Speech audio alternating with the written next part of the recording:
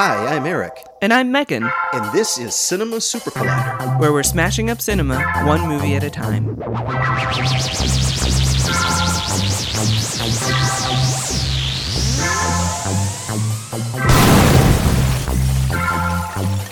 Greetings, my friends.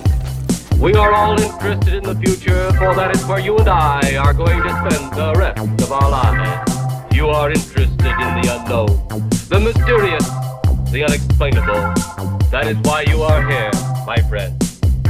Can your heart stand the shocking fact about Cinema Super Collider, Cinema Super Collider, Cinema Super Collider, Cinema Super Collider. On this episode of Cinema Super Collider, we have a B-Fest spectacular. That's right. B-Fest was this past weekend at Northwestern University. For those of you who don't know what B-Fest is, it is a 24-hour bad movie marathon that is run by one of the student organizations at Northwestern. It's been going on for, I believe, over 25 years. I think it might actually be more like 35 years at this point. We used to go. We used to go. Yeah. Mm-hmm. Yes, we used to go. We used to stay for the whole weekend. Eric would basically challenge himself to stay up throughout the night, just like when he was working in the hospitals.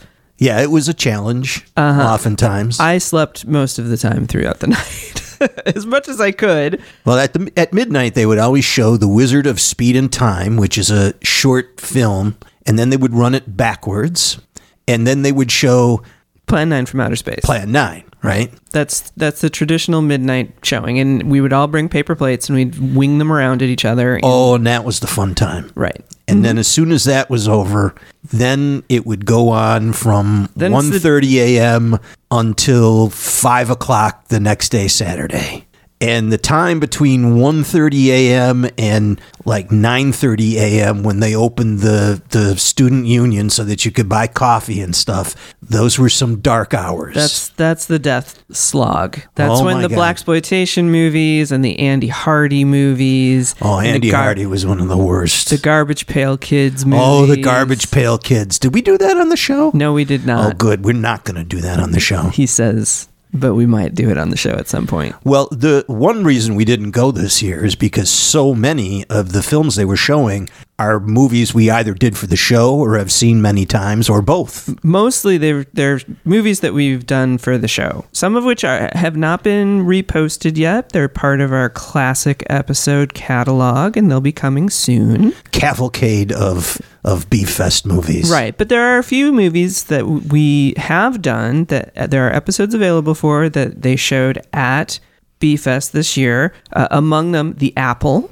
which is a delightful musical. It's a parable. Yeah, it has music in it and things happen. Right. Yeah, it's a allegory of the Bible. Yes, kind of. We did Stunt Rock a couple months ago, which is basically it's a demo reel for a stunt guy from Australia, but they made it into a movie. Some cool stunts, and there's a wizard who's there's a wizard battle. A wizard battle on stage. A wizard rock band. It's the best part of the whole thing is the wizard battle on stage. Yes, but there were a couple movies that they ran this year that we haven't seen or done before. And so in the spirit of celebrating B-Fest in our own special way, where we don't have to stay up all night and our knees that are old don't hurt from the Norris Student Center seats. It's a cozy auditorium for about 200 people fit in there? Something like that. Something like that. And the thing is it's meant to be sat in as a lecture hall for about an hour to 2 hours, maybe for a lecture or maybe to take a test, but those seats are not really good for spending 24 hours. Look, y'all, I went to Northwestern as an undergrad. I graduated in 1997. So Norris has not updated this venue since I was a student there. Well, we weren't there this year. Maybe they might have updated it. No, they did not. I'm sure that they did not. I'm sure they didn't either. I'm just saying, we don't know for sure. No, and I'm pretty sure none of the seats in there have been like fixed or upgraded since I was a student there. And when I was a student there, it was old and fucked up too. Yeah, it has those little buttons to on the seats to answer questions, right? Doesn't it have those? No. What am I remembering then? Something at U of I, I'm sure. Oh, must have been from U of I. Yeah, or Northeastern, maybe. It's definitely not in Norris. Oh, okay. Nope. Mm-mm. Well, so we're going to cover 2 of the movies that they did there this year. So what are we doing, Eric? Well, there's a movie called Hard Rock Zombies from 1985. Okay. Which is a comedy horror film. And then the other one is Wonder Women. Not Wonder Woman. No. But Wonder Women. Plural. A Ross Hagen movie from 1973. Oh. Which is a super spy kind of army of sexy ladies science fiction thriller. I feel like it's maybe a little James Bond-esque. Yeah, it's kind of an action sci-fi thriller sort of thing. Sure. With Sid Haig in it and Sid Haig is my Nancy Kwan. Sid Haig's my favorite part of that movie, just because he's just like he's just there. He's just so Sid Haig. Yeah, he's one of these guys. You put him in your movie, and your movie is automatically somewhat better because it's got Sid Haig in it. Sure, he's always some sort of a dirtbag or other, but he adds something to your film. I'm used to him being heavy in like a sort of brutal, thuggish way. He's not. Yeah, he's been in so many. He's not movies I've seen. I mean, he's a heavy. He's kind of a. I don't think I've ever seen him play a good guy. No, I don't know. I haven't looked at his IMDb page. Maybe he had a few good guy roles, but he was always such a. Why would you cast him to be a good person? Well, he's just a skeevy guy. I think. How would most people know him from the Rob Zombie movies? I think in this day and age, The Devil's Rejects, and he's Captain Howdy. Yeah, Captain Howdy. Mm-hmm. I think for modern audiences, that's probably the best point of reference. Yeah. But he was in some. I mean, he was in a ton of movies in the 70s and 80s, like we said, as kind of a dirtbag scumbag. Exploitation films for the most part. Well, and the one that some people might be familiar with because it was part of the recent MST3K season of films, was the ones that was on the Gizmoplex, right? Not the ones that were on Netflix, right? The movie that he's in on the Gizmoplex ones is called Beyond Atlantis, which I believe is from the mid to late 70s. Yes, and it also stars one of the people who was like the jitney driver or whatever from this movie. Oh, Lapu Lapu? Lapu Lapu, yeah, that's right. I always want to call him Pula Pula, but it's Lapu Lapu. It's Lapu Lapu. If you say it backwards, it's Pula Pula. There you go. Anyway, so we got 2 movies to talk about today. Should we do Hard Rock Zombies first? Because that's the one we saw first. It's the one we saw first, and it was the very first movie of the B-Fest lineup this year, and it's pretty straightforward as far as what goes on in this movie. Because... Is it? Yes, I think it is.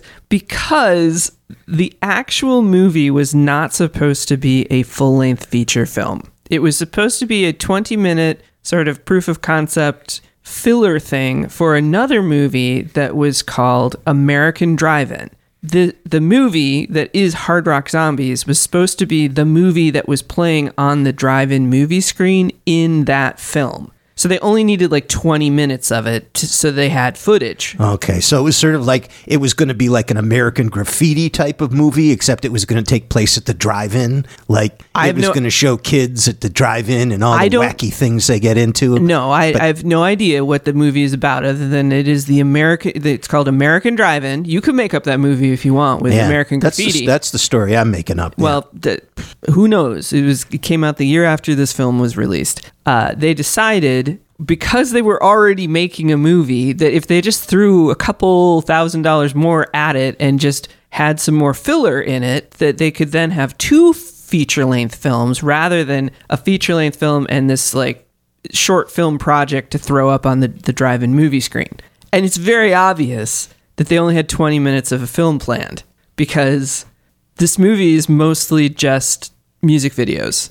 Well, it's kind of in two halves because it's because there's zombies. I was watching the movie and we were like, oh, we're watching this story. So it's like a heavy metal band or like a hard rock, like hair metal band from the 80s. They're sort of Kiss-like, I feel like. Sort of Kiss-like, and they're going to like do a big show or something, and they get turned into zombies, and then they take revenge. And then there's like another whole second half of a movie that involves like Hitler, and that was in the original film. And he was sort of in the first half, but it seems like the second half was more about that. Well, since you think this movie's fairly straightforward, I will ask you to describe this one. All right. And then I'll take a crack at Wonder Women later. Okay, so the band in question is called Holy Moses, and they are a regional originals rock band at best.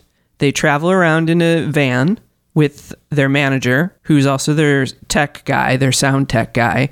And we see them sing several songs throughout the film, all of which are given like full music video treatment. Like every time they start singing a song, 2 to 5 minutes of that movie is just going to be music video of them dancing around on stage and like various fog machines. And the eventually trailer for this movie is just one of those songs. Right. Basically, the whole trailer is just that. Right. So they're on their way to play a very important show in Bumblefuck wherever, because that's where you play your very important shows, for a record executive. I think it's like rural California. Yeah. somewhere. Yeah. Everything takes place in California. So, okay, Bumblefuck, California.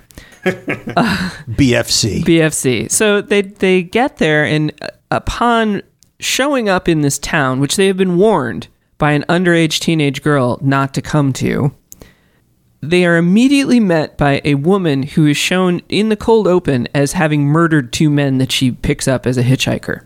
So we know that bad things are afoot. And she's like, hey, you guys are a rock band. And they're like, yes. And she's like, you should come stay with my family. And they're like, sure, because then we don't have to pay for hotel rooms. So they go to stay with her family. Her family is made up of her, 2 little people who are always dressed in tuxedos, one of whom wears a fright mask the entire time. Those are her brothers. Then there are some random people, like a guy who takes photographs of people getting murdered all the time. Who he is, we're not sure, but he's always kind of a mystery. He's always around. Right? Yeah, he's having fun. He's got a purpose. It's to take photographs of people getting murdered. And then the matriarch and patriarch of the family are a woman who I think we are supposed to think is Eva Braun, who is also a werewolf, and the grandfather, who is also Hitler. And there's a scheme to take over the world, but it's very unclear how that scheme works. It's just there. Just go with it. So that's sort of our setup. And then murder happens. All of the band members get murdered by this crazy family through various means. But before they all get murdered, the bass player, who's also the front man, who's also in love with the teenage girl who had the prophetic warning, records a song that is basically the Necronomicon bringing us back to life zombie chant. But it's to like rock beat now. Yeah, it's music from a book. From an ancient book. The guys in the band don't know what that means. Music from a book. Right. No, but except for their bass player, who's like, he's the smartest. He's the smart one in the group. He's the smartest one in the group. And apparently I think we're also supposed to think that he's like the sexiest one in the group, too. He's the most bemulleted one in the group. He's got a gigantic midnight black mullet that goes cascading down his back. And this most horrible mustache that I just wanted to shave off of his face the entire time. I don't like mustaches, guys. I'm sorry. Unless it's like Tom Selleck. And then that's like the mustache is wearing the man kind of situation. So I can get behind that sort of thing, but just not like creepy sort of like adult hanging out at the mall picking up teenagers kind of mustache. We all know what we're talking about. I think we do. Okay, cool. So that's our first act. Rock band, everyone dies. Then the unfortunate teenage girl, her name is Cassie. She was given a mixtape by the bass player before his untimely death. And so she goes to his gravesite, which is it's him and his bandmates, all of which are buried under about 2 inches of dirt. above ground, and she plays the mixtape while she gives like a stirring eulogy about how much she loved the bass player. And it was like a song about her, right? No, that's a different song. Oh, okay. This is the I'm Raising You from the Dead song, which has all the Latin and stuff. Right, okay, the one that came from the book. Right. The book. So the band is resurrected. And what do? Well, they go to their gig because they're supposed to be playing a show for a famous record producer. And so they do as zombies. And while this is happening, there's a lot of business going on in the town. Does the business have any meaning or purpose? It maybe to whoever wrote the script, but basically all the townspeople are essentially community theater actors that have been given the prompt, zombies are coming, do something. Well, and this is a horror comedy. It's not funny at all. Well, but you have to realize that the people who are in this, who are padding out the film, are doing their best comedy shtick. Yes. Right. Which mostly involves accents. Bad, horrible, over-the-top accents and stereotypical acting, which is slightly, if not somewhat, racist. Yeah, just a little racist. Sure. Somewhat. There are also some, and this is just bad choices made by a movie screenplay writer type person. We have the character, in quotation marks, Hitler. So we need to make sure that we get that across in as many ways as possible. Let's put swastikas on things. Let's have a basement gas chamber that you can use to make like horrible things happen. And I hate to say this, but it is Chekhov's smoking gas chamber. And crematorium. And crematorium. A phrase I never need to ever repeat past my lips again. But I probably will because I have to explain the end of the movie. In a better movie, it would be offensive. In this movie, it's just cringy, but also offensive. Yeah, I mean, if there's both those things. If there's any way that you could take this movie that would be even remotely serious or even remotely as a comedy, it would be offensive. But it is so unserious and so unfunny. Well, it's a funny. It's bad funny. It's the kind of funny that makes me embarrassed to watch. Well, that's the cringe part, right? Yeah, it's bad. Oh, it's bad. So our zombies get the record deal before the record producer becomes zombified himself. And then everything... the record producer gets a lot of shtick, too. He does. He gets a lot of shtick. There's a lot of... Look, they had 20 minutes of movie, and then they were like, we need to make a feature-length film out of this. And they didn't just, like, get it to, like, 80 minutes. I think it was almost... Was it almost 2 hours long? I can look it up and see how long it was. No, you know what? Don't do it. It's not worth it. But it's way long. It's at least an hour and 45 minutes. It is way longer than it needed to be. And it was just like, what are we going to do? Let's do another music video with the zombies. So we go barreling towards our conclusion, which basically is that in order to get rid of the zombies, they need to sacrifice a virgin. What's a virgin? It's comedy gold. It's a virgin. Wow, it's 98 minutes. Really? Yes. I thought it was like 2 hours easily. I thought it was at least an hour and 45, maybe on 2 hours. It feels like you feel like the movie's winding up, and then I hit pause, and it was like we're only halfway through. There's another hour. How in the world can it be? Yeah, no, it's only 98 minutes long. It's bad. But yes, so they need to sacrifice Cassie. And she, of course, calls out to her zombie boyfriend, who she apparently has fallen head over heels in love with. And the zombies come and protect her, and everything gets cleared up. And she reburies the zombies, and the sound tech / manager also survives this whole ordeal. But doesn't the whole town get turned into zombies? Yes. Though? Yeah, it does. Yeah. And then those are the people that wind up in the basement getting gassed and Chekhov's smoking gas chamber. Yes. Right. That's how they get rid of the zombies. They lead them into except for the rock star zombies. Well, right. Well, no, but they're the ones who lead them in there. They're the Pied Pipers of zombies. Oh, remember? Oh, they're yeah. I remember I said, like, why aren't they also dying? Because they were all just standing in the same room. Right. Yeah. Right. Yeah. And the zombie with the rock stars, when they become zombies, each have like eye makeup on one of their eyes. Right. So it's sort of like Kiss makeup, but only on one of their eyes. And they also get to do a couple of songs, I think, while they're zombies. Oh, right? they do like 4 songs as zombies.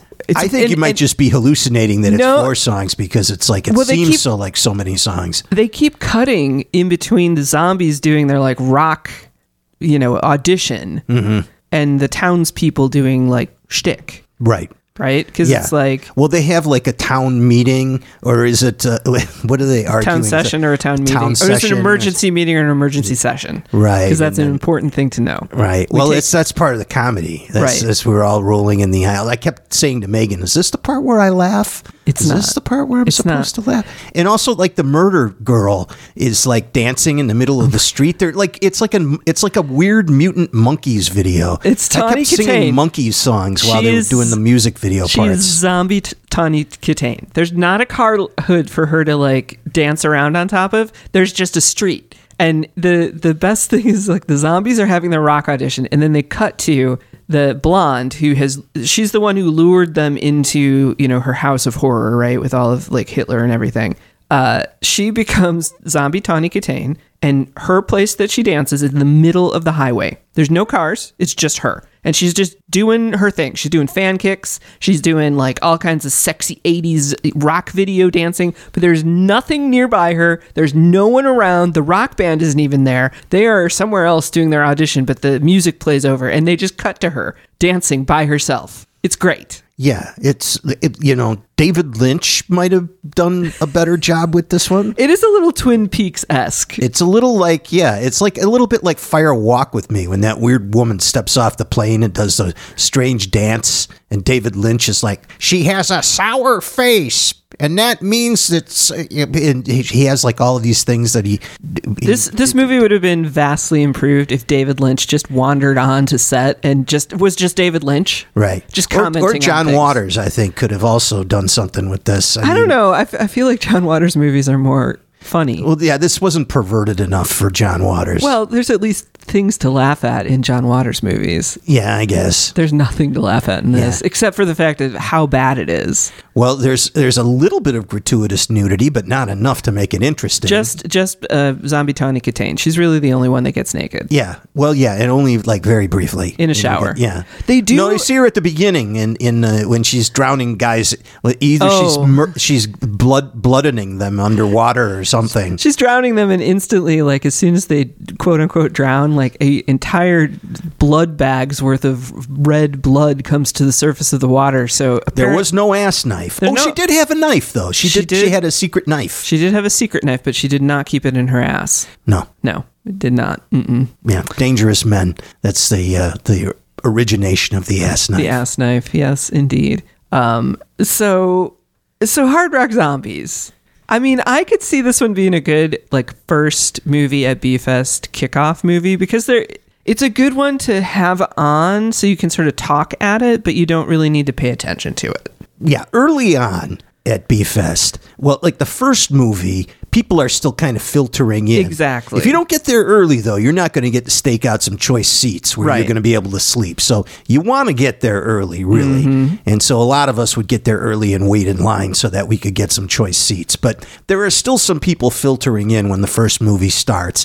And for the first couple of movies, everybody in the audience is yelling at the screen and riffing the movies because everybody thinks that they're like Mystery Science Theater level of funny, myself included. Mm-hmm. And it's only after like the first 3 movies that sort of dies down. Right. So this one, you wouldn't have been able to hear much of the dialogue at all because everybody in the theater would have been screaming. Mm-hmm. I don't know that you'd miss much. Right. I was just about to say, you would not miss much. And also, even without a bunch of people yelling at the screen, Eric and I had a very difficult time understanding a lot of the actors saying things just in general because either they were trying to do a ridiculous accent to be funny or they were just mumbling.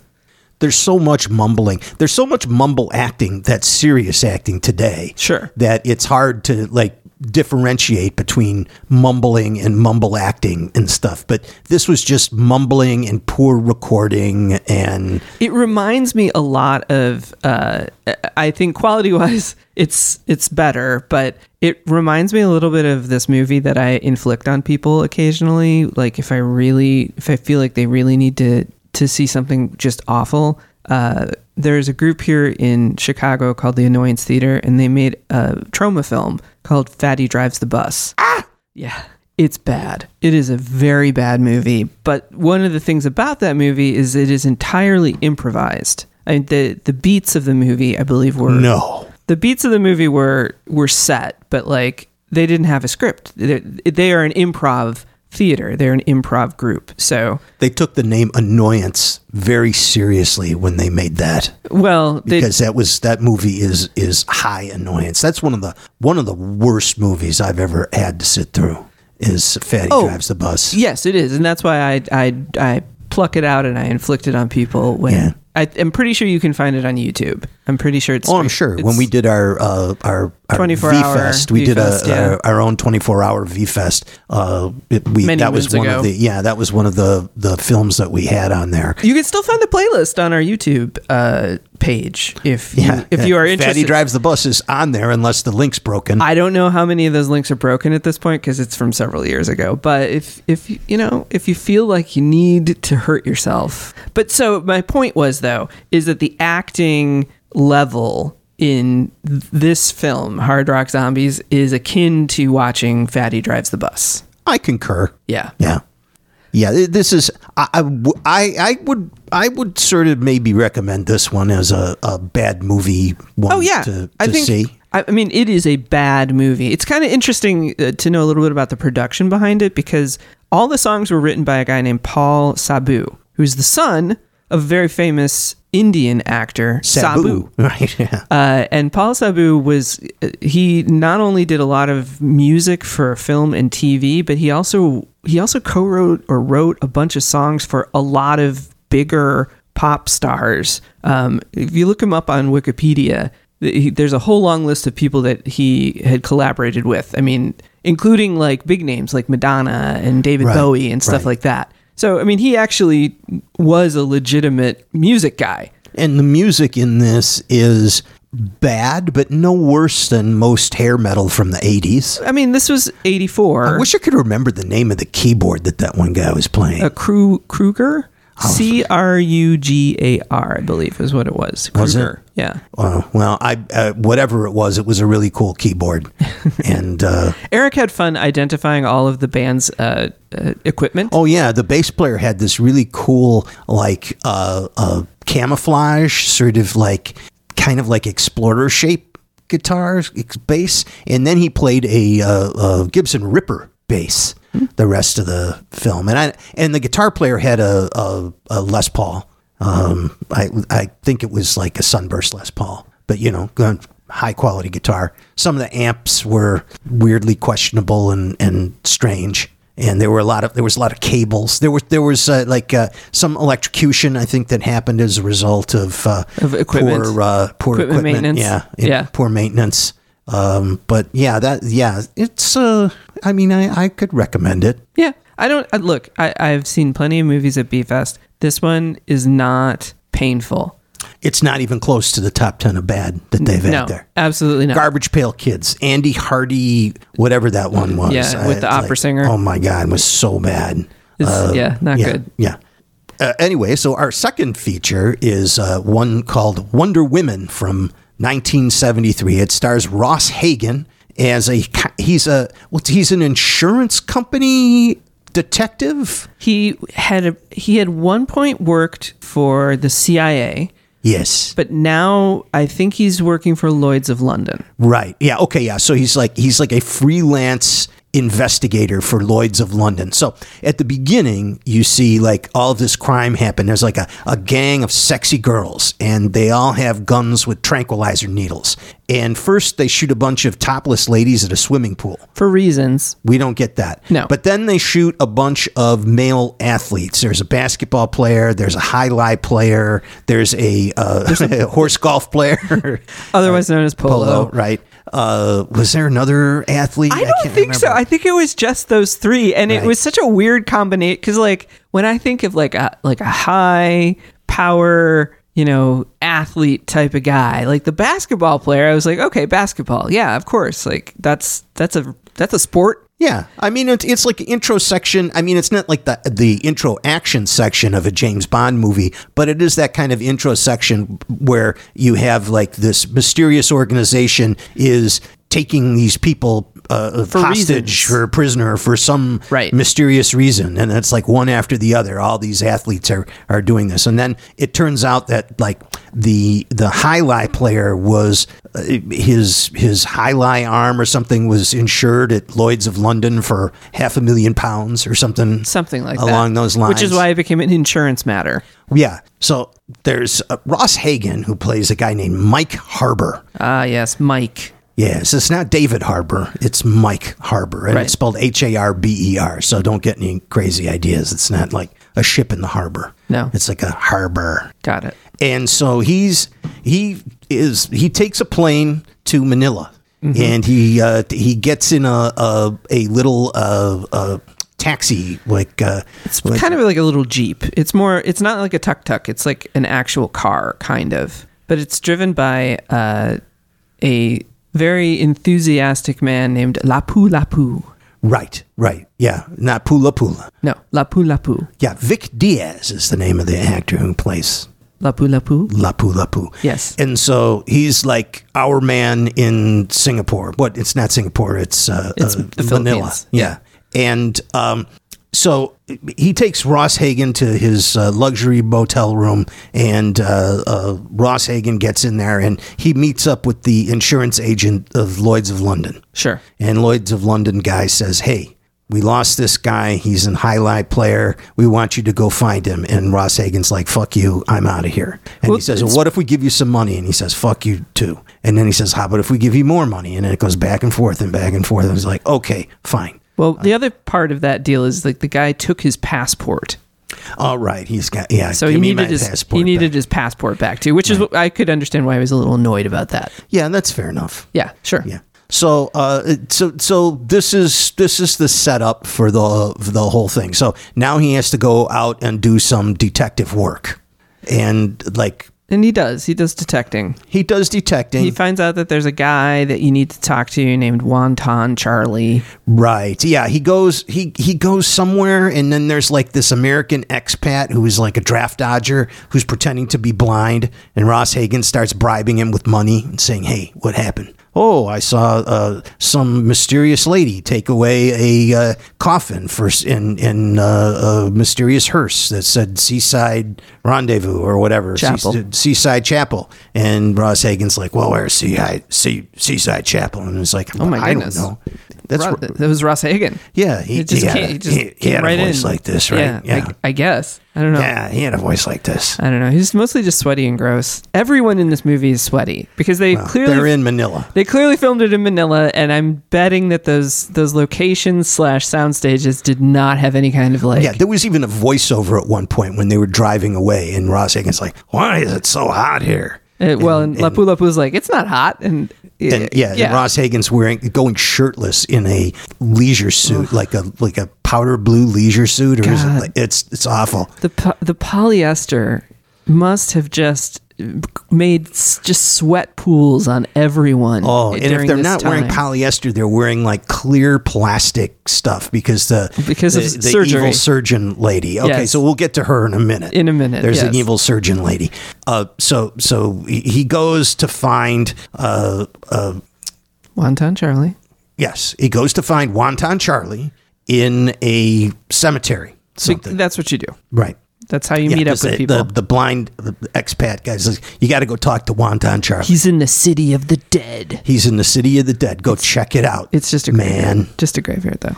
Right. And so he goes to talk to Wonton Charlie, and Wonton Charlie says, no, you need to go to the cockpits. And he's like, the cockpits? And it's like, no, it's cockfighting. Oh, like, okay, yeah. So Ross Hagen's on his way out of there when he gets jumped by a bunch of evil gang members working for Wonton Charlie. who are also working for the mysterious Madam whoever. Surgeon person. Yeah, surgeon person. We'll get to her. Madam Sue. Yeah, Dr. Sue. Dr. Sue. Right. Gong plays here. Bong. Every time. Yeah, she's one Asian person, and so every time she gets a fucking gong entrance, and it's like, God damn it, racist. Yeah, yeah. Well, so there's the chase sequence, and Ross murders a bunch of people with his tiny little sawed-off shotgun. Oh, yeah. That's his gun of choice. It's a sawed-off shotgun, which you can shoot, but then you got to immediately reload. And where were all the fucking shotgun shells that he had? Oh, they were like an inside pocket of his leisure suit, because we saw him reloading later. That's a lot to have to carry around in your leisure suit. Yeah, I don't know where he pulled that gun out of either, because that leisure suit was pretty tight. Mm-hmm. Well, you know where he pulled it from. I guess maybe it was an ass gun. Who knows? It could have been tucked behind him there. That would mean he had a lot of cake. Because that's a big gun. Yeah, well, you know. You can't hide a gun like that if you got a flat ass. No, you really, but, he did have a leisure suit jacket. So, it might have been sticking up high out of his waistband, but you wouldn't see because the leisure suit, it's not important. I'm sticking by he got a lot of cake. Yeah, so they go to the cockfights where a lot of animals are harmed. Every animal in this movie has been harmed. All of them. There are so many birds and chickens and shit that get harmed in this movie.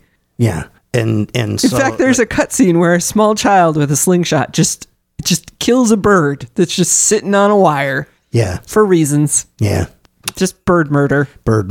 And they talked to some guy. They talked to Wonton. Oh, no, Wonton Charlie was at the. No, it's just Lapu Lapu, and they went to go to the cockpits based on Wonton Charlie's instructions. And they talked to a guy, and he says, "Oh well, there's a secret island of women where they take this, and you can't." You got to go there by boat, and it's in shark-infested waters. And then, that guy gets killed. Meanwhile, at the island with shark-infested waters, we see Nancy Kwan, and she is working out a deal with Sid Haig and a guy in very bad old age makeup. Yes, very bad. She runs a renegade surgery place with an all-girl army. She does transplants of organs. Right, and she's going to do a brain transplant. She's taking money from this old guy with bad old age makeup in a wheelchair, and she's going to take his money and put his brain into the body of the highlight player, who we never get a name for. He's just highlight guy. That highlight player, that top-ranked highlight player. They could just give him a name and then just establish it, and then we'd be like, yes, David is the highlight player. We got it. Right. Apparently, it didn't work out with the basketball player and with the polo guy. The polo guy gets his eyes removed for some reason. Reasons. It's like the basketball player gets his brain removed, or maybe he's got like a clear dome on his head. He's made into a Frankenstein monster, basically. Yeah, those are all of her failed experiments. Well, no, she also has the woman who she put the monkey brain in. Oh, right, yeah. Who's a monkey in a woman's body then. Yeah. And then there's one other guy. Yeah. There's like a guy who's just real angry. Right. Yeah. There's the angry. Yeah. He's just super angry guy. Right. So, so Nancy Kwan has got this army of sexy ladies that do her bidding, and she gets her chief sexy lady, the redheaded sexy lady, she's going to go take down Ross Hagen. Right. And there is discussion when her assignment is given to her about whether or not she can use physical sex, because Dr. Sue, aka Nancy Kwan, she's all about brain sex. Yeah, she's like, physical sex is bad because then you catch feelings, but if you do brain sex, you won't. Yeah. And all the ladies there are like, well, we like physical sex. And Nancy Kwan's like, you are wrong. You are wrong. You will learn to love brain sex when I'm finished with you. Yes. And, then they break up that meeting. And so the dangerous redheaded assassin lady who works for Nancy Kwan, one of the Wonder Women. Yes, she's a Wonder Woman. Yeah, she was one of the women that kidnapped those guys at the beginning of the show. Right, because she's like squad leader. Yeah, she is. And she's she's like hanging out at the hotel bar, and Ross Hagen's got like a couple of drinks there. He brings it over to her and she says, "Hey, baby, you got some long legs." Well, and she's like, "Thank you." One of the drinks was just like on the table. Like he ordered a drink for himself, and then there was an extra drink. But he was meeting with the Lloyd's of London guy. Yeah, I think it was Lloyd's of London's drink. Right. And he's like, "I'll just take this drink." Yeah. I was drinking that. Not anymore. Get lost, Lloyd's of London. I'm going to give it to this lady. Here's a used drink, hot red-headed woman. Drink it. Yeah. Gross. You got long legs. Oh, that's how you get roofied. And he's like, "I don't like long legs. They get in the way." Like, ew. Okay. So you would prefer that she has no legs?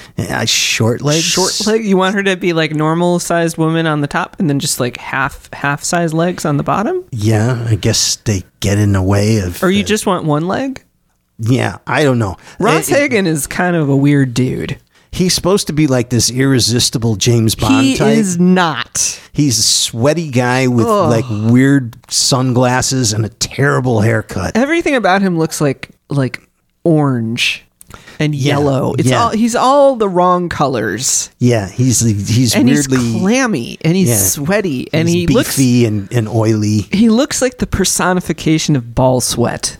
Yeah. That's probably what he smells like. That's probably what he smells like after being sweat. In that like polyester horror show the whole time. Right. So, running around. So like she can't resist those kind of pickup lines. Yeah. He like whispers something in her ear and she's like, "Oh yeah, well let's work that out." So they do. And then you see him waking up the next day, like, post sex.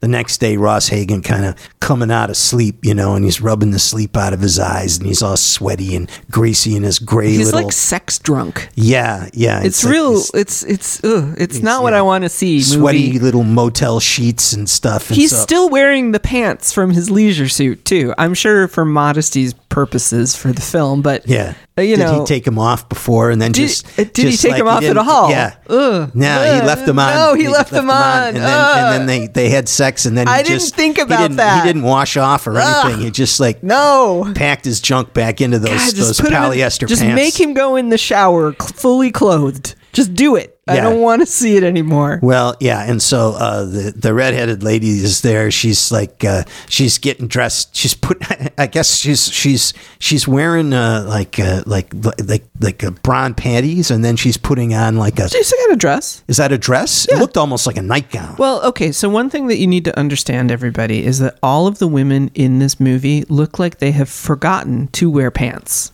Yeah, it's all mini dresses. Yeah, so it basically tunics. Looks like they're. It looks like they're wearing a long shirt that just covers their ass, just like if they sneezed or bent in the wrong direction, like you would see their ass knife because it would just be right out there on display. Yeah. Well, fortunately, I think they were wearing underwear. Most of them were. In any case, so she puts on this dress, and Ross Hagen's like, "Hey, you want to go again?" And she's like, "No," and she pulls out a gun and shoots him. But he deflects the bullet with a pillow. That's science. Because she's got like a 22 caliber handgun with a silencer, sure. And she's like, and like feathers go flying, and then they proceed to get into like a karate fight in his hotel room. Except karate as if learned by someone who had never seen it before, but had it described to them badly. Yeah, there's like some awkward kicking and some like posing and posturing and stuff, and it looks like she's raising her hand to ask a question. Yeah, it looks like she's doing some sort of weird sort of like Reiki work or something, like either that Tai or like Chi or... Imagine Anne Margaret doing a dance interpretation of a karate fight. Oh, that's kind of what it is. Yeah, she's no Anne Margaret, though. No. It's just imagine that. Imagine a redheaded woman doing things with her hands. Wiggling around a lot and jumping enthusiastically. Yeah. Well, she isn't... They kind of fight to a draw. She pins him down under something, and then she runs out. Yeah. She runs out. She runs away. And then Ross Hagen takes chase. And then the next 20 minutes of the movie are a chase scene. It's so much chase scene. Now, I want to give the movie a bit of credit. The movie enthusiastically embraces the music stylings of the mid to late 70s. it's all funk. It's all nonstop action funk.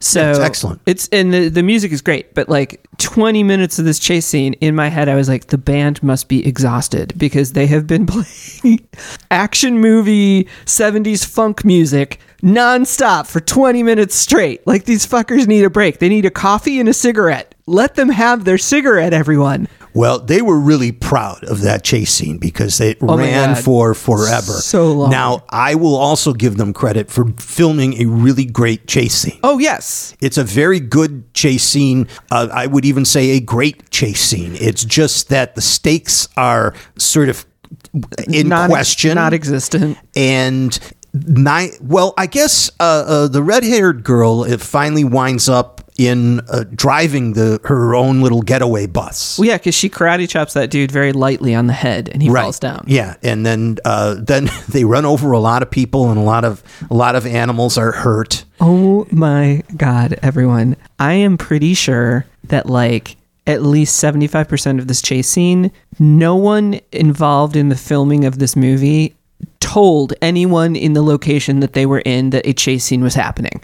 Like, I think they were just like, just run through the crowd. And the actors were like, are you sure? I'm sure. Just run through the crowd. It had to be because there would have had to be 200 extras in this. So many extras. Yeah. I mean, these are crowded streets. This is like a market in Manila. Yes. These are crowded streets filled with people and they are vehicles. Hitting people with cars, and they are pushing people out of the way, and there is no way that those people knew what was going on. Yeah. So the chase proceeds on foot for like ever.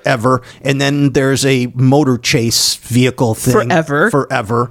And then finally she crashes into a retention pond or something, and Ross Hagen fishes her out and says, okay, come with me, lady. Right. And so he puts her in the shower and and then he's like, then the next scene he's like, you've been in there an hour, so come on, tell me something. And he puts a gun in her face. So it's like Chinese shower torture. It's not water torture. She's just laying in the bathtub. She's not shivering in cold water. No, it's like they just put the hot water on. Manila, it's so fucking hot there. I mean, if they put cold water, it'd be pretty cooling. I bet she was like, God, thank God, I just ran for 20 minutes straight. Now I get to take a bath. Yeah, and so Ross in my clothes, but still. Tell us how to get to the island of women. And so she's like, well, fine. I can take you there, but you'll never survive. And he's like, well, we'll see about that. Yeah. So they go to the island of women, and she escapes.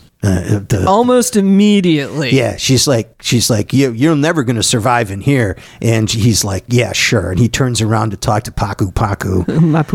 Lapu. And he says like, hey, check her out. She doesn't think that I can fight, that I'm going to survive here. And he turns around, she's gone. Yep. And Lapu's like, you better keep your eye on her because she's a slippery one. Right. Anyway, so he chases her through the jungle, and more chasing in the jungle, but then the girl army gets the drop on him and then takes him prisoner. Takes him prisoner. Yeah. Where he is subjected to brain sex. Yeah, they take him back to Madame Wong's house of surgery. Dr. Sue's house of surgery, and she's like the classic Bond villain. Oh, Mr. Hagen, I will explain to you everything I'm doing here before I use your body for my own purposes. Right. Maybe he'd be worth $500,000, his body. To which Sid Haig is like, I don't think that's the case. I think you're really that's a real high figure for that body. Yeah, she's like, well, maybe 300,000 or 400,000. Sid Haig's like, yeah, if he was a little younger, maybe. So we did not mention that. Okay, so Sid Haig is like her kind of like BFF minion boss guy. He's the negotiator. He finds clients for her. Yes, and he looks like... He basically looks like Austin Powers from the first Austin Power movie with the roughly white shirt and the tight jacket. Yeah. And he actually Sid Haig actually has hair in this, which I'm always surprised by because... Well, he's got quite a big bald spot in the back. But it's going, but he's got a big mustache. Just a big old mustache. Yeah. Yeah. Well, it's kind of like goatee, I think, isn't it? Is it? Well, it's at least a big mustache. I'm not sure. I didn't clock his facial hair completely with that, but that's the look we've got here. And his name is Gregarious, Mr. Gregarious, which is delightful. Gregorious. I thought it was gregarious. No, he was gregarious, but his name is Gregorius. All right, well, fuck it. And it's not as great. Yeah. I take it all back. I hate it. I hate him now. I hate everything. No, but he's the best thing in this movie because he's just like, oh, is shit going down? I'm going to leave now. Bye. Right. But Dr. Sue, before she's going to sacrifice Ross Hagen's body, Dr. Sue decides to have brain sex with him. So which involves putting like a metal headband on, and they both like recline into some lounge chairs, and you get to see Ross Hagen's O-face. Oh my God. He's just so into it. It's really, he's bouncing his hips around, and he's like fascinating, moaning and groaning, and she's just like laying there. She's like, okay, brain sex. Oh, I'm going to like recline a little bit. I'm going to get comfy. Brain sex is happening. She gets kind of like a weird look on her face, but like the actress has made a choice not to writhe around like someone shoved, I don't know, things. An electric eel down his pants. There we go. Right. Yeah, continue that statement for me. So my brain shut off from all the brain sex. That's it. Just went and it's done. Yeah. It was pretty hilarious, but also pretty gross. But I mean, it was more hilarious than gross. No, you didn't see anything untoward. It's just like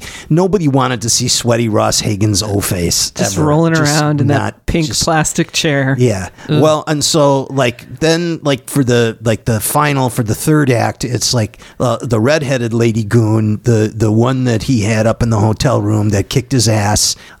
She breaks him out. She doesn't want to work for Dr. Sue anymore. It's because she has been deemed unworthy and is going to be dissected. Oh, that's right. For the right. organ harvesting. She had a couple chances to bring him in, and she failed both times, and so she was going to be harvested for organs. Right. But yeah, so she's on his side now, and then one of the other lady goons, like the blonde-haired goon, who was one of the blonde-haired goons, who was like a red-haired lady goon's nemesis enemy. They both decide to team up because they don't want to work for Dr. Sue anymore, and they're both so into Ross Hagen's body that they like need to escape with him. So they like escape with him. Does the red-haired lady, does she get killed? Because at the end you get to see Ross Hagen with some random blonde like making out with her for a while. I think that's the same blonde as the one that broke him out. Was it? I think so. I couldn't tell. But Lloyd's of London, they get their money back. Yes. They get the High guy. They rescue him. Right. Dr. Sue disappears in a puff of smoke to reappear in the sequel, Wonder Woman 2. Which did not happen. Thank goodness.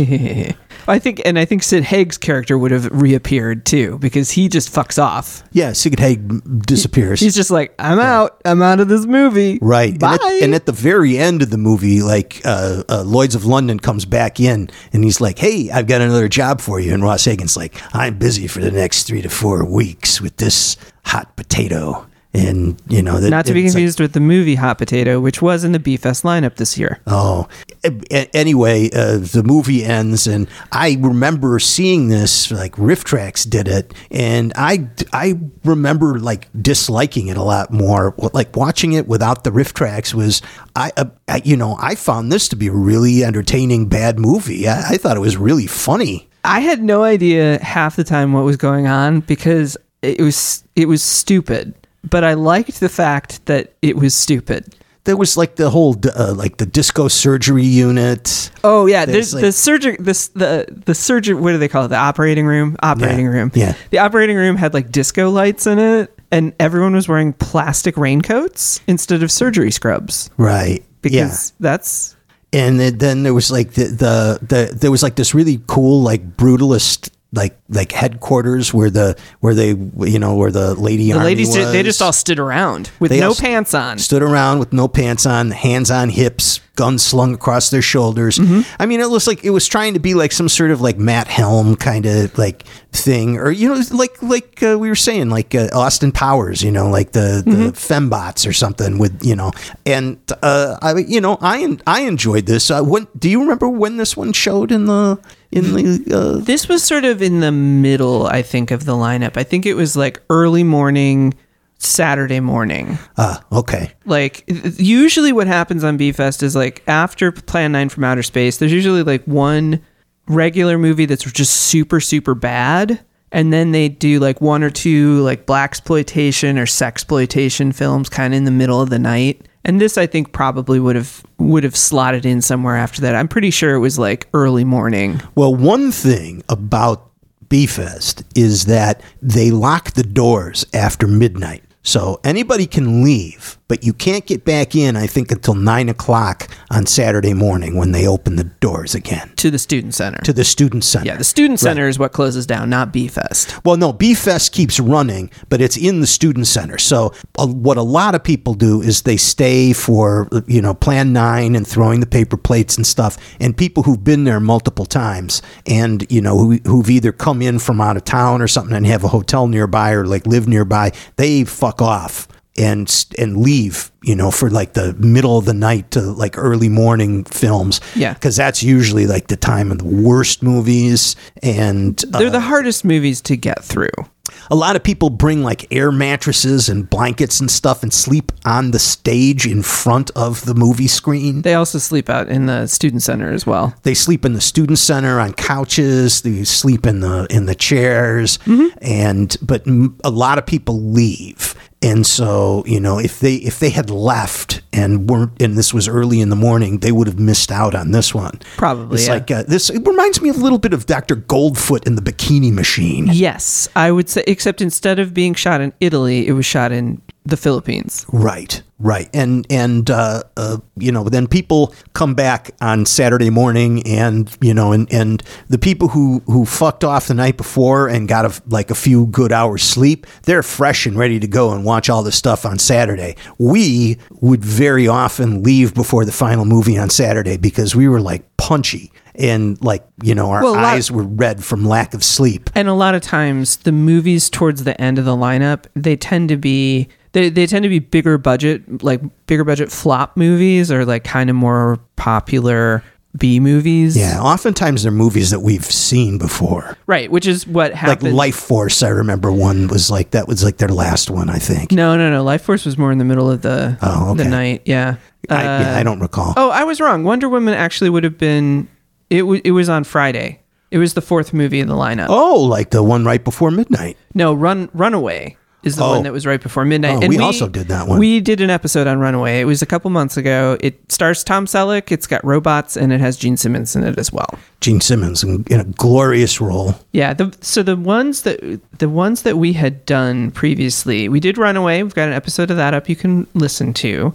We have a classic episode called A Boy and His Frog, where we talked about A Boy and His Dog, which was part of the lineup this year, and also Hell Comes to Frogtown, which has been a selection at previous B-Fests.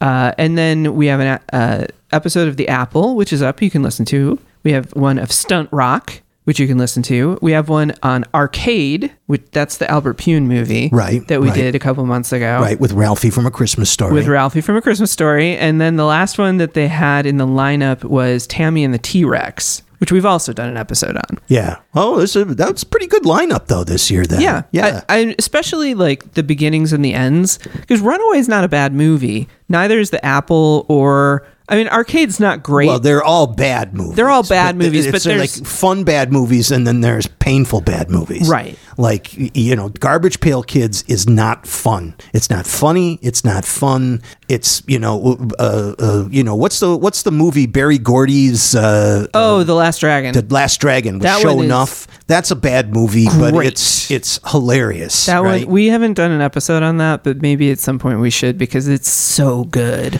Yeah, but it's always a mixed bag there, and we like B-Fest, and we like the people who run B-Fest, and we like running into people that we know at B-Fest. But, and there are things that I miss about B-Fest that we just can't replicate by not going. Like, there's a guy who makes a mixtape, it's a mix CD now, but he makes a mix CD every year and he hands them out to everybody that comes. Right. Which it's cool. It's a nice souvenir. And like, I do miss getting those. That's kind of... Right. And you get to talk to like Mitch O'Connell usually shows up there. Well, he does the artwork for the posters every year. He's a famous tattoo artist or a famous illustrator, I would illustrator say.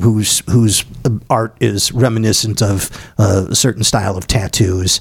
And we always end up running into people that we know There's a lot of game. And, and it's easy place to make friends because it's like our people. Yeah. And, even if you don't make close friends or become like friendly, it's like a really friendly environment because we're all there for the same reason. We all have a love of bad movies. So kind of, it's kind of like everybody there's your friend a little bit. Mm-hmm. And so that's really nice. It's just, it's the middle of winter and it's really tiring. And since we'd seen half of the movies anyway, right, we decided not to make it this year. But, maybe we'll make it next year. Who knows?